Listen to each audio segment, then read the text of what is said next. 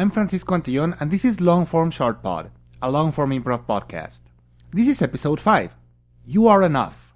I've known more than a couple of improvisers that were drawn to improv as a way of being other people than themselves. Our art form is an amazing way to do that. In my case, I think I've danced and sung in public more than I usually do. I get to be playfully mean, an alpha male, which I am not, a different gender, or even a different species if I choose to.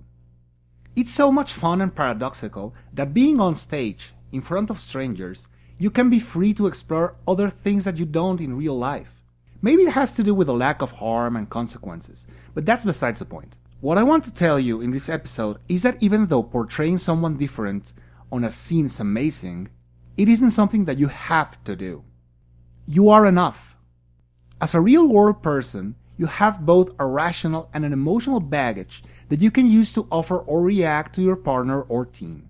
What you know, what you believe, what you have experienced, what you feel, what you like or dislike. All of that is valuable because it's true. It's your truth. There's no need to invent anything. Even while creating a character different from yourself, you have a perception or a bias about such type of character, and you can infuse it with your honest depiction of what it means to you.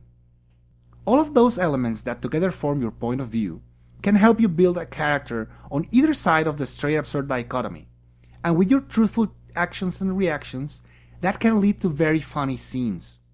Because believe it or not, truth is really freaking funny.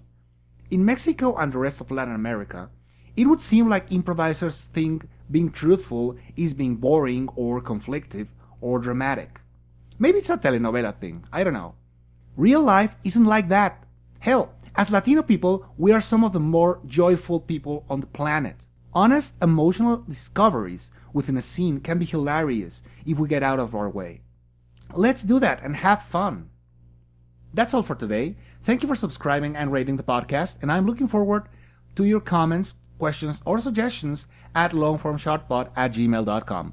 Until next episode, just go out there and have fun.